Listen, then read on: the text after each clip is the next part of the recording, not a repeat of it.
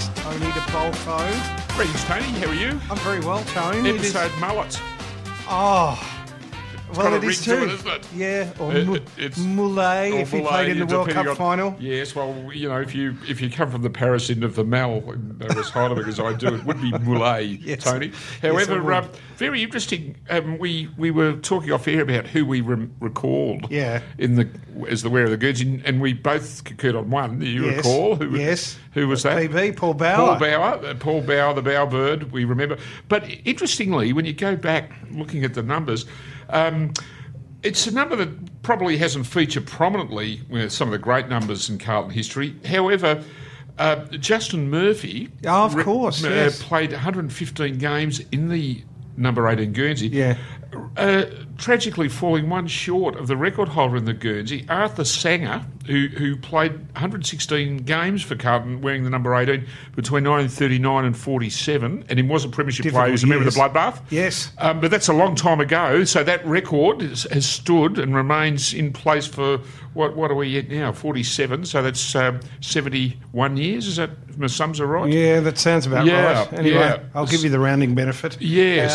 So there's a Guernsey number that's ripe for the breaking in terms of the record, but whether Moulet, A gets there remains to be seen. Well, we'd like to think so, but look, at the moment we know it's hard going for the Carlton Football Club. We're going to review the Carlton St Kilda game. It was a 64-point loss, nearly 11 goals to St Kilda, 16-20, Carlton 7-10. Friday night clash, so what's that, 17 scoring shots to 32.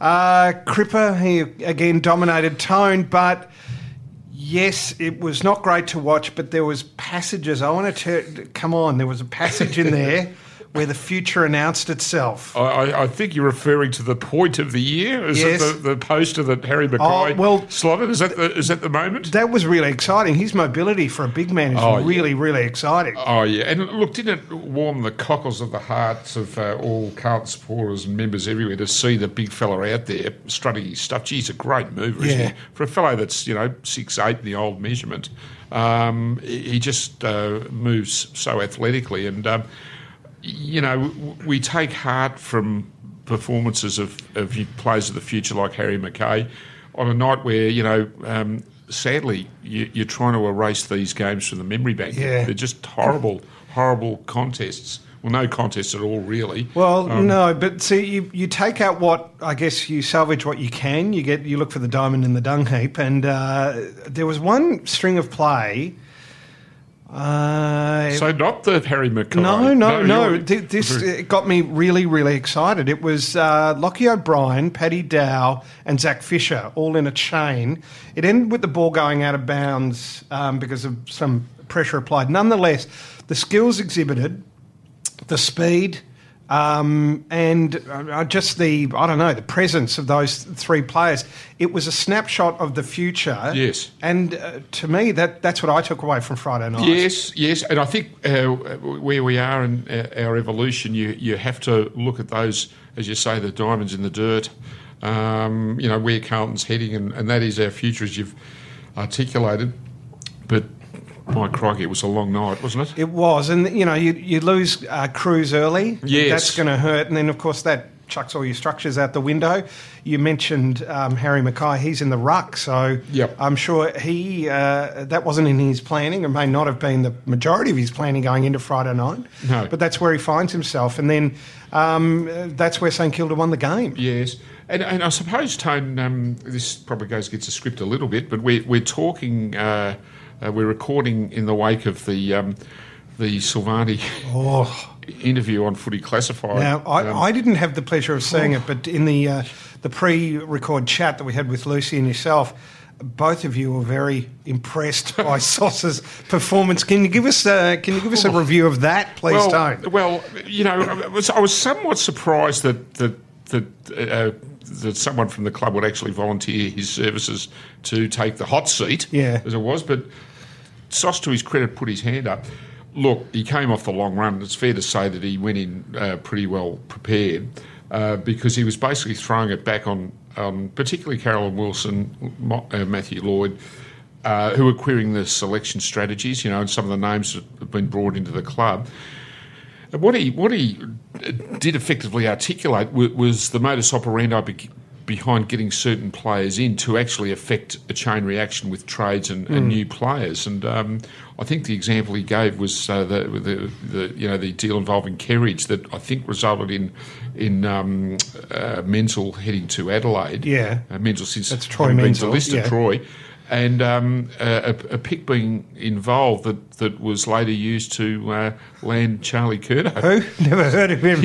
Yeah, what's he done? So he articulated the case very, very well, and he defended the club's and his own actions, obviously, over the past of the 2.5 seasons of the rebuild. And if you look at the reaction in the wake of that interview, on social networks and wherever, a lot of Carlton members and supporters who have felt to a man, woman and child like soft targets these last few weeks were so thrilled that someone with a bit of clout at the football club was going in to back the club and the decision-making to the hilt. And you also had people non-aligned with the club that were each commending Silvani on fronting up and basically stating the club's case. So the general consensus was 1-0 Silvani. It was a great performance, and I urge anyone that may not have seen that particular interview to call it up on the net, because it is well worth a look. And as I said, Stephen really articulated the club's position pretty well. Well, it's how he played the game, over 300 of them. With nice that kind of backhander spirit. for Lloyd too at the end, so it's worth a look. Yes, well, Lloyd, who by rights should have ended up at Carlton.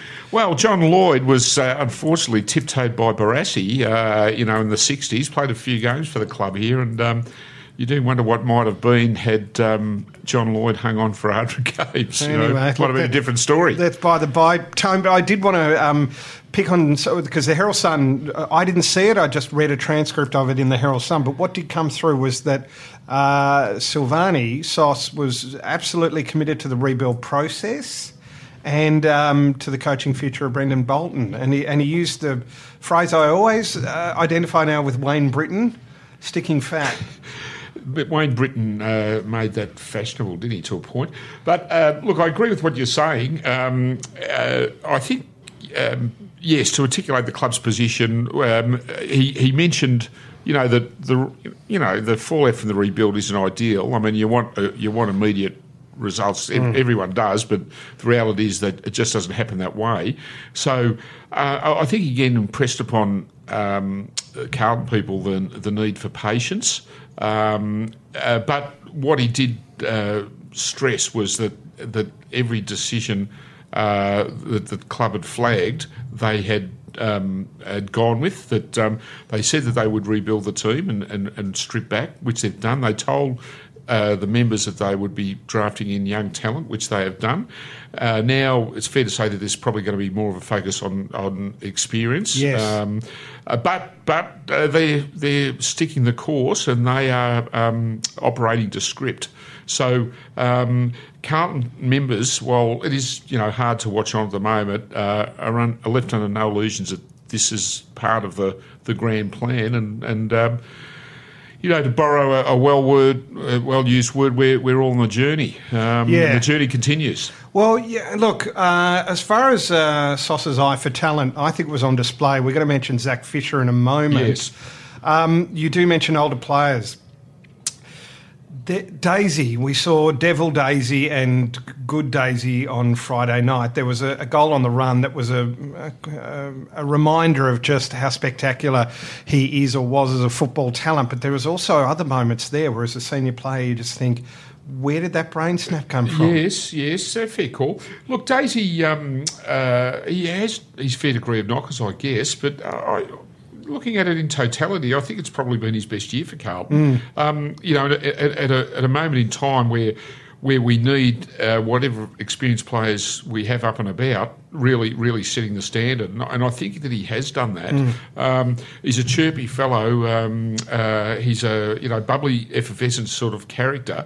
And I think that's good for the club, notwithstanding the experience that he brings, based on, he's a premiership player, so based on his years in the game. I think he's important in other respects to Carlton, the young Carlton team at the moment. And in actual fact, I think it was on the program, Footy Classified, that might have been Talking Footy, I can't remember now, that they were talking about the impact that experienced players had on their respective groups. And the classic example was Luke Hodge at Brisbane and what he's actually done to really bring that young group together. So I do think that for the Carlton team circa 2018, Dale Thomas definitely has his place. And I think he's been, by and large, pretty commendable in the way he's gone about his work this year, because the young players we have will obviously gravitate towards those who are elder players at the club and look to them for guidance.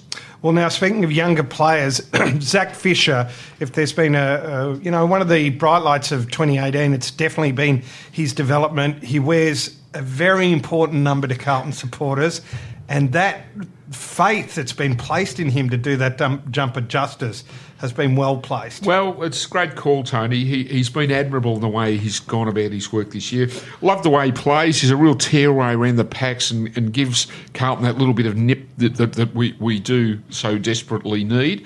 Only a man of slight frame, you know, but gee whiz, he takes it on, doesn't he? And it's lovely to watch the way he just dashes around the where the contests are, and he's a nice finisher. He's a good decision maker, and I love him. He's a great little footballer. Yes, he is under enormous pressure, you would have thought, wearing the number of Jesaulenko and Fev on his back, but he welcomes it. I remember the night at Raheen that he actually met both Alex Jesaulenko and Brendan Favola there, and both great players of the game took young Zach under his wing, so he appreciates the value of the Guernsey number that he wears and its place in history. And I, as a historian here, Tony, at the club, I really take a lot from players like that do have an empathy and respect for those who have come before. And I often think of, in that instance, players like Jack Silvani and Patrick Kerr, because of their obvious family ties, they really understand the Carlton story, and they're respectful of it. And you can't ram history down young players' throats. I understand that, but they have to be mindful that this is a club that's been around 150 years, and that they follow in the steps of giants. So that's the power of Carlton. It has this great history to fall back on, and it should be imparted upon the players whenever possible, I feel. Well, I couldn't agree more, Tone. Just to cover off Zach Fisher, 22 disposals, 8 contested possessions, 5 tackles, 1 goal. Tackles were not a highlight of Carlton's game on Friday night, it must be said. Patrick Cripps did a lot of the heavy lifting there for 4 tackles. Well, that's true too, and you can go down swinging or you just sort of... You die on your feet or you live on your knees. Well, that's so true, isn't it? And unfortunately the game really after quarter time just fell away, and the intensity wasn't there, and that... There's got to be a will, doesn't there? Yeah. The will had probably gone with it. And I suppose where Carlton finds itself, heading home towards the end of a long and arduous campaign, it's perhaps hard for young minds and bodies to sort of, withstand the rigours. Don't like making excuses, but maybe there are mitigating factors. Silvani, I think, mentioned last night how there were 16 players unavailable through injury, and at a club where we need them all up and running, Tone, it's got to hurt.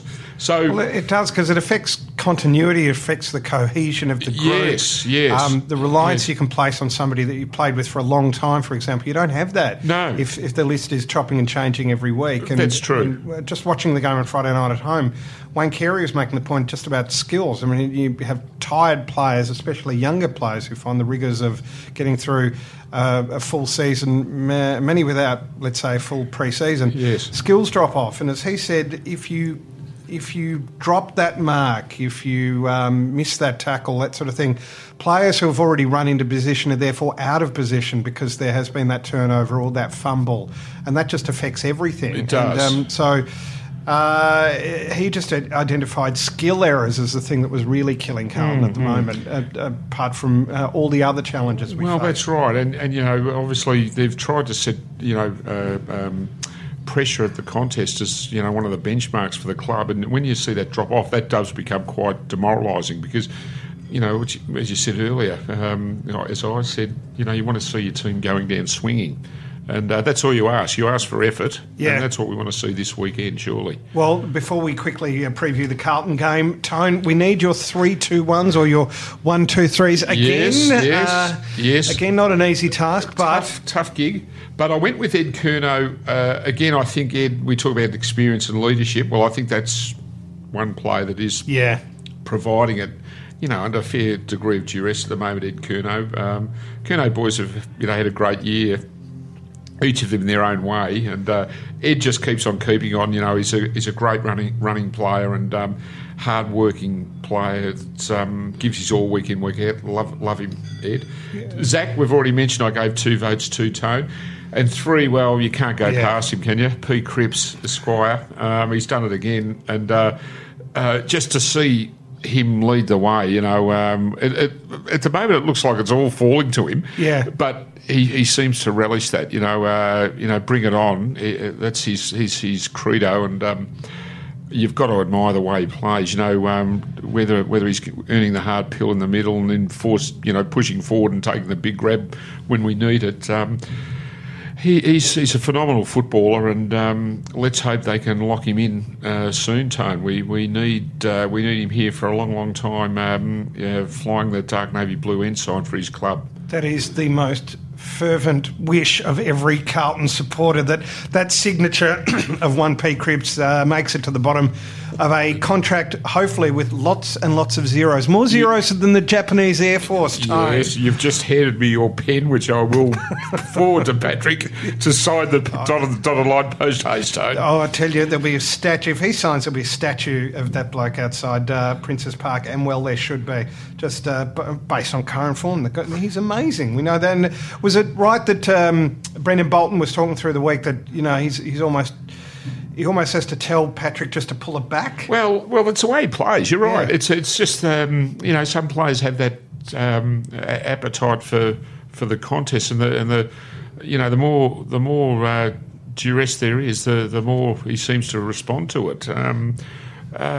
He's just a phenomenal footballer. And you just look at the makeup of the man, like a 6'5" midfielder that.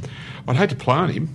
He's a giant of a man, and I really think this year probably is the year that, to me, seems to have really matured as a player. And he's competition elite, no doubt about it. And I don't know how we'll fare in the Brownlow Medal this year. I know we've lost a lot of games, but you would think on the sheer weight of numbers that he's got to attract the umpire's eye, surely. Well, you would hope so. You would hope so. Yeah. Now, Tone, thank you for those votes. We're just going to quickly preview the Carlton Hawthorn game, Sunday 1:10 at Etihad Stadium. It's a home game for the Blues. We are not wearing what has to be the league's most unpopular away strip. Anyway, let's not get into that. I'll tell you what, Tony, if they'd worn it this week against Hawthorn, they might have got away with it. Why do we wore a clash jumper against Hawthorn last time we played them? Yeah, who would know, Tony? Very odd. The game works in funny ways, doesn't it? It does. Now, an injury update, because this is obviously key to whatever chances Carlton has of getting over an old foe, who we have beaten in the last year. Yes, we have. We've done recently. I remember that fantastic drought-breaking victory on the day that the '87 premiers came back, and how well I remember interviewing Robert Walls in the rooms after that meritorious victory, and to see Kernahan and Craig Bradley and Silvani and all those players in the room. That was magnificent, magnificent afternoon for the club. hopefully they can rebound hard, Tony, and really take it to the Hawks. As you say, our recent showings against them have been, pretty impressive. We've seen them match up pretty well against Hawthorn. So, fingers crossed, the players will acquit themselves well, come out hard and hopefully, return a four-quarter performance, which is what we all need. Obviously, there's some doubt with Cruiser. Had that scare, as you pointed out early in the match. Hopefully he'll be okay. I mean, Caleb Marchbank bounced back from that similar sort of scare the week previous. Wiedering, Lang and Matty Wright are all in line for selection, Tone. So, do we expect Harry McKay to go around again? Well, I imagine you would, based on... I'd imagine so. In the run over the season, you just want to see Harry get games, and I can't see why he wouldn't be out there, but I'm not a selector, so time will tell. All right. Well, look, we watch with interest. So, again, just to reiterate, Sunday, 1:10, Etihad Stadium. It is a Carlton home game. Get on down, support the rebuild as it unfolds. And just to underscore a point, or just to repeat a point you made earlier, Tone, you would get online to have a look at Silvani, Stephen Silvani, talking to Footy Classified? Very much so, Tone. I'd imagine that particular piece of footage has gone viral, Toad. It's a lot of people have seen it, so it is out there. I urge you to have a look. And might I say, Tone, just leading into that Hawthorn match, that there is a special moment to be celebrated this week, the Hawthorn game, which I probably aren't in a position to divulge details of at the moment. Suffice to say that the club is celebrating multiculturalism in Australian society, and there will be a moment to be celebrated on match day when Carlton takes on the Hawks this week. So a poignant moment will happen, and I'm sure it will attract interest from media outlets everywhere. Stephen Silvani's mum is cooking pasta for everyone at the game, I hope. Rita, it would not surprise me if Rita, whipped up a very quick, risotto mushroom. She's obviously a very significant presence in the rooms as a rule. Yeah. Still gets down there with her grandsons, young Ben and Tom, to support Jack. So I dare say Rita will be floating around the concourse and in hopefully the winner's circle after the game, Tone. Would hope so. Maybe Mill Hannah there handing out the falafels. Fingers crossed, we hope.